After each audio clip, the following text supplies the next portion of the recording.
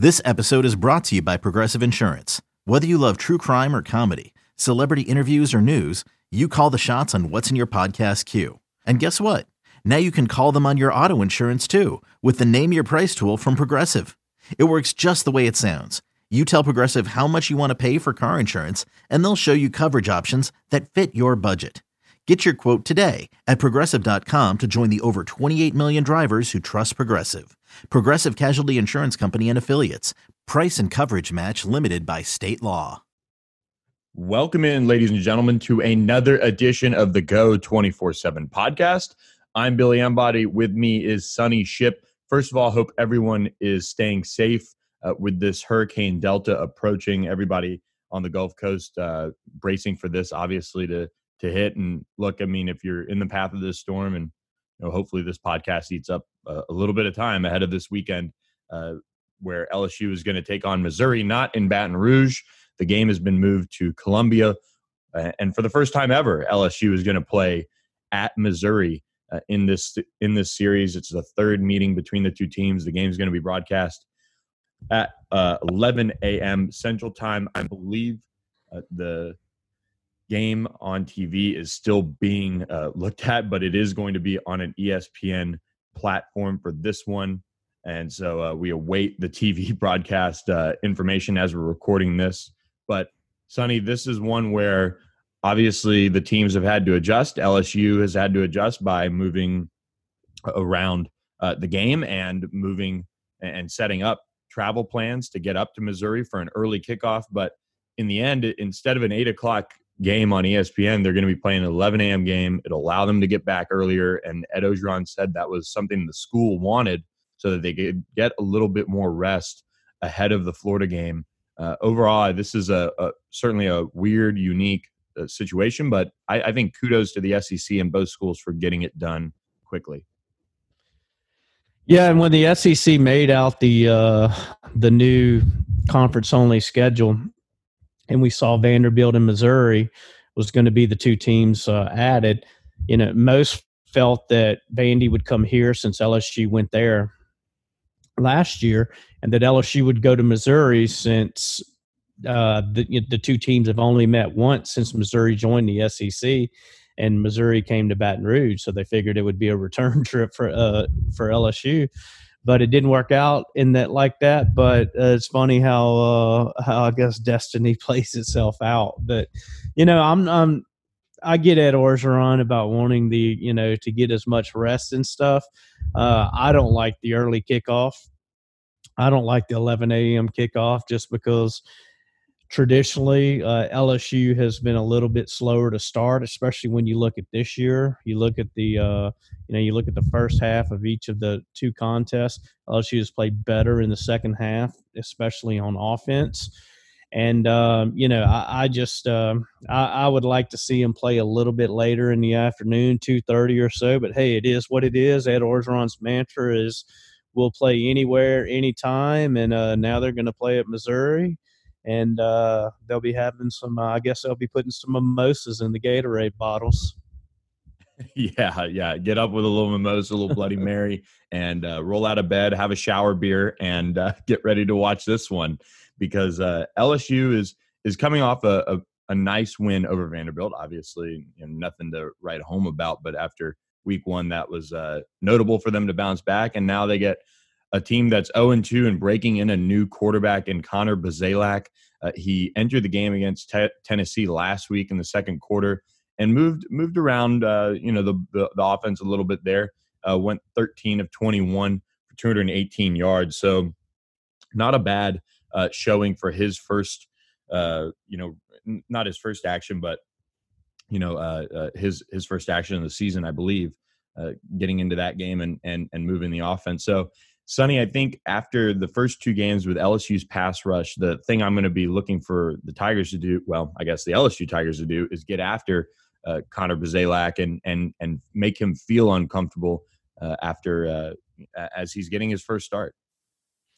Yeah, he's making his first start, and he doesn't have the mobility, the same level of mobility, ability to make plays with his feet as TCU graduate transfer Sean Robinson, who was the number 6 dual threat and quarterback in the country when he came out.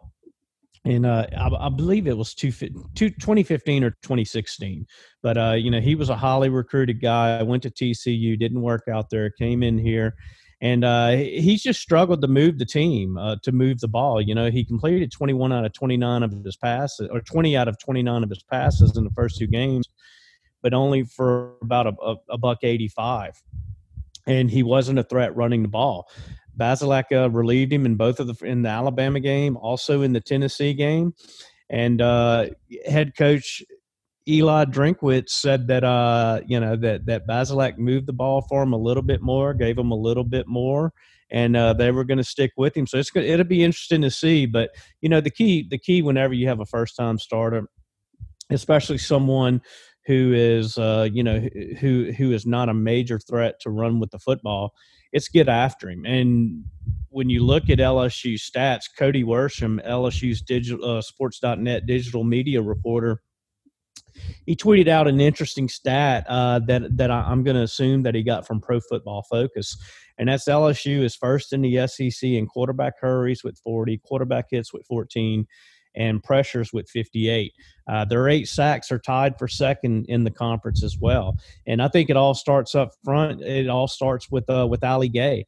You look at how he had the big game against Mississippi State, got a sack, broke up 3 passes. Wasn't quite the difference maker as he was against Mississippi State, as he was against Vanderbilt, as he was against Mississippi State. But he didn't have to be, because LSU, unlike the first game, LSU got good solid play along the defensive front. Andre Anthony had a career-high game. Travez Moore had a career-high game. The defensive tackles played better. You get Glenn Logan back this week. So it all really sets up for LSU strength on defense, which is to get after the quarterback. And for what seems like Missouri's only real chance to move the football, off the right arm of Connor Bazelak, it's kind of pitting best against best, in my opinion. Yeah, and one thing to note about Sean Robinson is him and Ed Ingram were high school teammates at DeSoto. So a little reunion of DeSoto U on Saturday as well for those 2 guys. And with Connor Bazelak making his first start, they're going to look for a good run game, which is something they've gotten out of Larry Roundtree III, one of the more experienced running backs in the country, and especially in the SEC. Ran for 84 yards on 18 attempts last week against Tennessee, and he's tallied almost 3,000 career yards. He's at 2,899 yards right now, 6th in school history. And so LSU is going to hope that he doesn't hit that 3,000-yard plateau against them. And if they're able to bottle him up like Tennessee did, that'll bode well to really, I think, it depends on how LSU's offense does. But if they can bottle up Larry Roundtree and force Connor Bazelak to win the game, this is going to bode really well for LSU. And it could be one of those games similar to Vanderbilt where LSU is going to be able to win comfortably. Yeah, I think so. Like Roundtree, 5'10", 210-pounder. He averaged about 69 yards a game last year on the ground.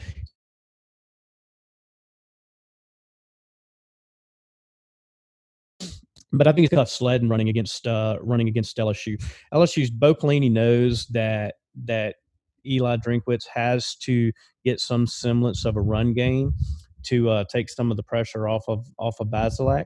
And that's I think LSU is just gonna try to clog everything up right there, and and put everything on the shoulders of Bazelak. And it's a lot easier. It's a lot easier going into a game when you're down 14-0 against Tennessee, when you're down big against Alabama. It's a lot easier to go in there and to throw the ball around the yard than it is to start a game when it's 0-0 and you're going against the defense's best scheme, a scheme that they've charted for the first whether it's 10, 15, 20 plays of coming out in. And so it's going to be tougher sledding. But I think the one thing that might benefit Missouri is that it is an early start. Missouri has gotten off to such a slow start in both of the first two contests, outscored 49-9, and averaging basically 63 yards in the in the first 30 minutes of play. And so I think that Basilek will give them a spark. It finally gives the offense something to kind of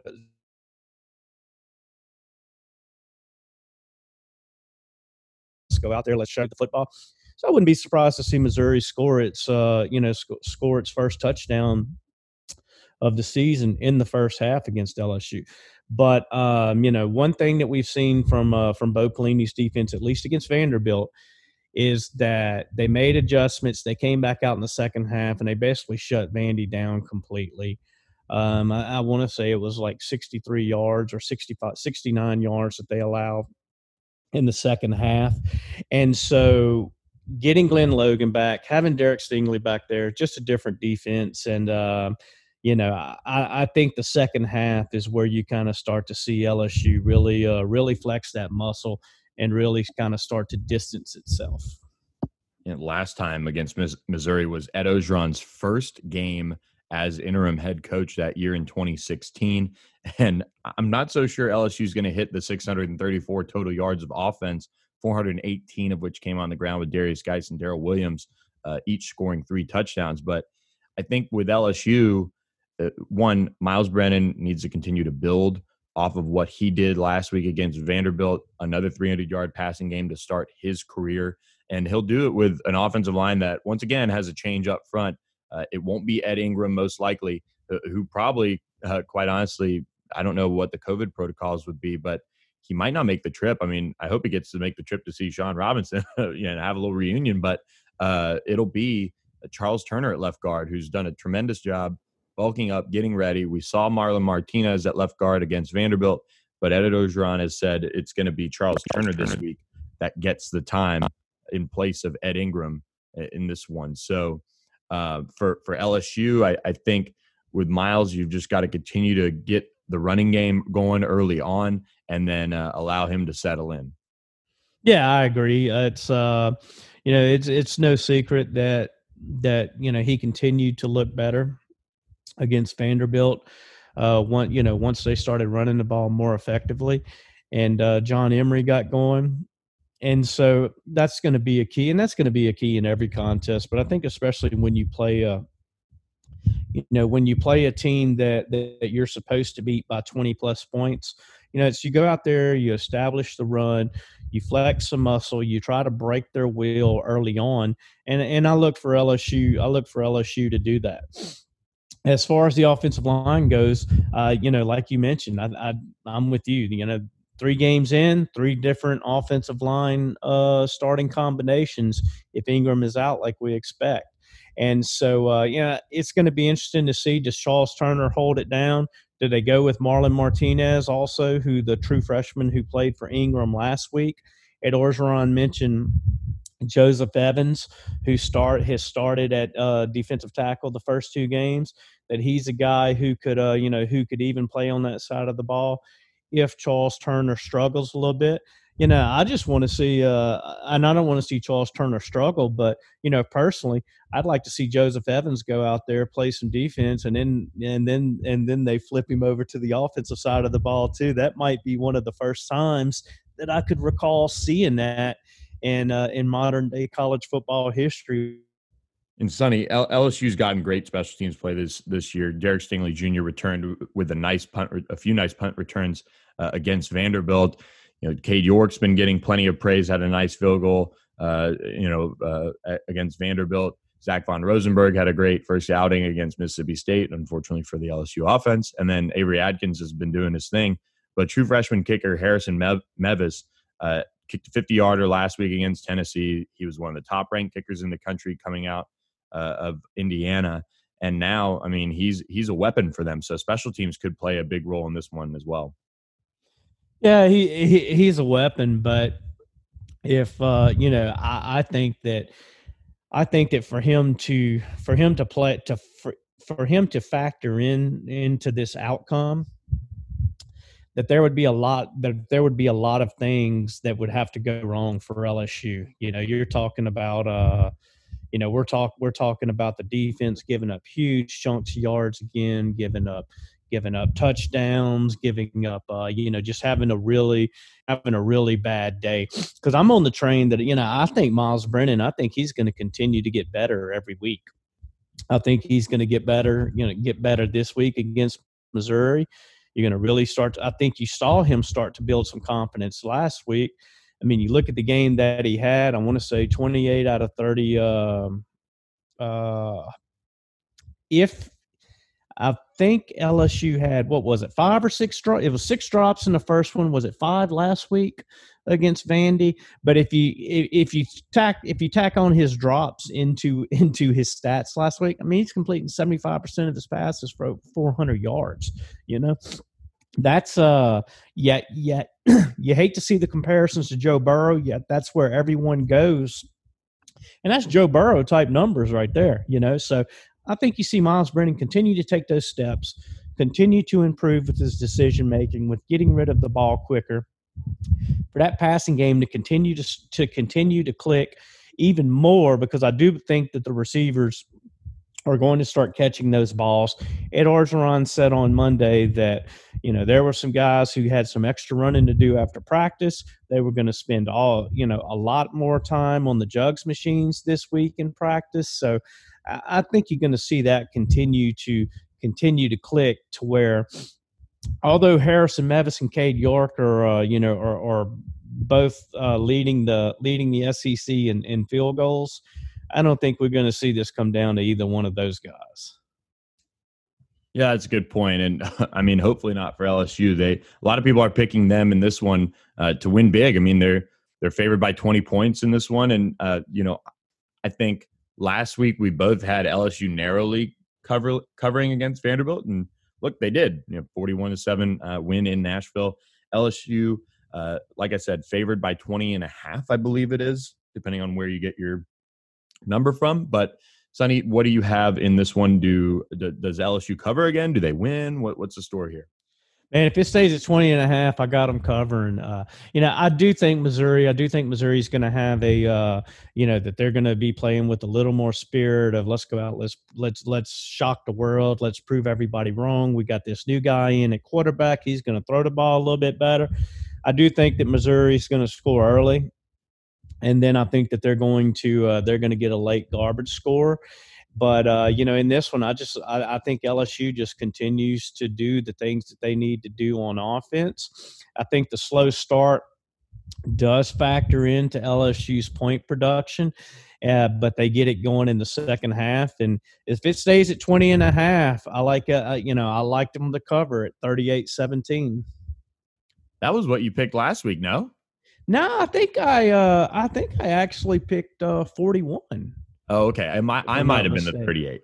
I think we both had pretty similar picks in the LSU Vanderbilt matchup, and I'm going to go with LSU, of course, in this one. I am going to take them 42 to 20. So I think maybe this one gets a little bit higher scoring and things like that. But overall, I mean, I think LSU goes on the road, takes care of business, and is able to come away with the win in this one. Yeah, I think I think it's going to just set up nicely for that big one next week against Florida, just to really make the that first big matchup aside from the opener that LSU fans really look to.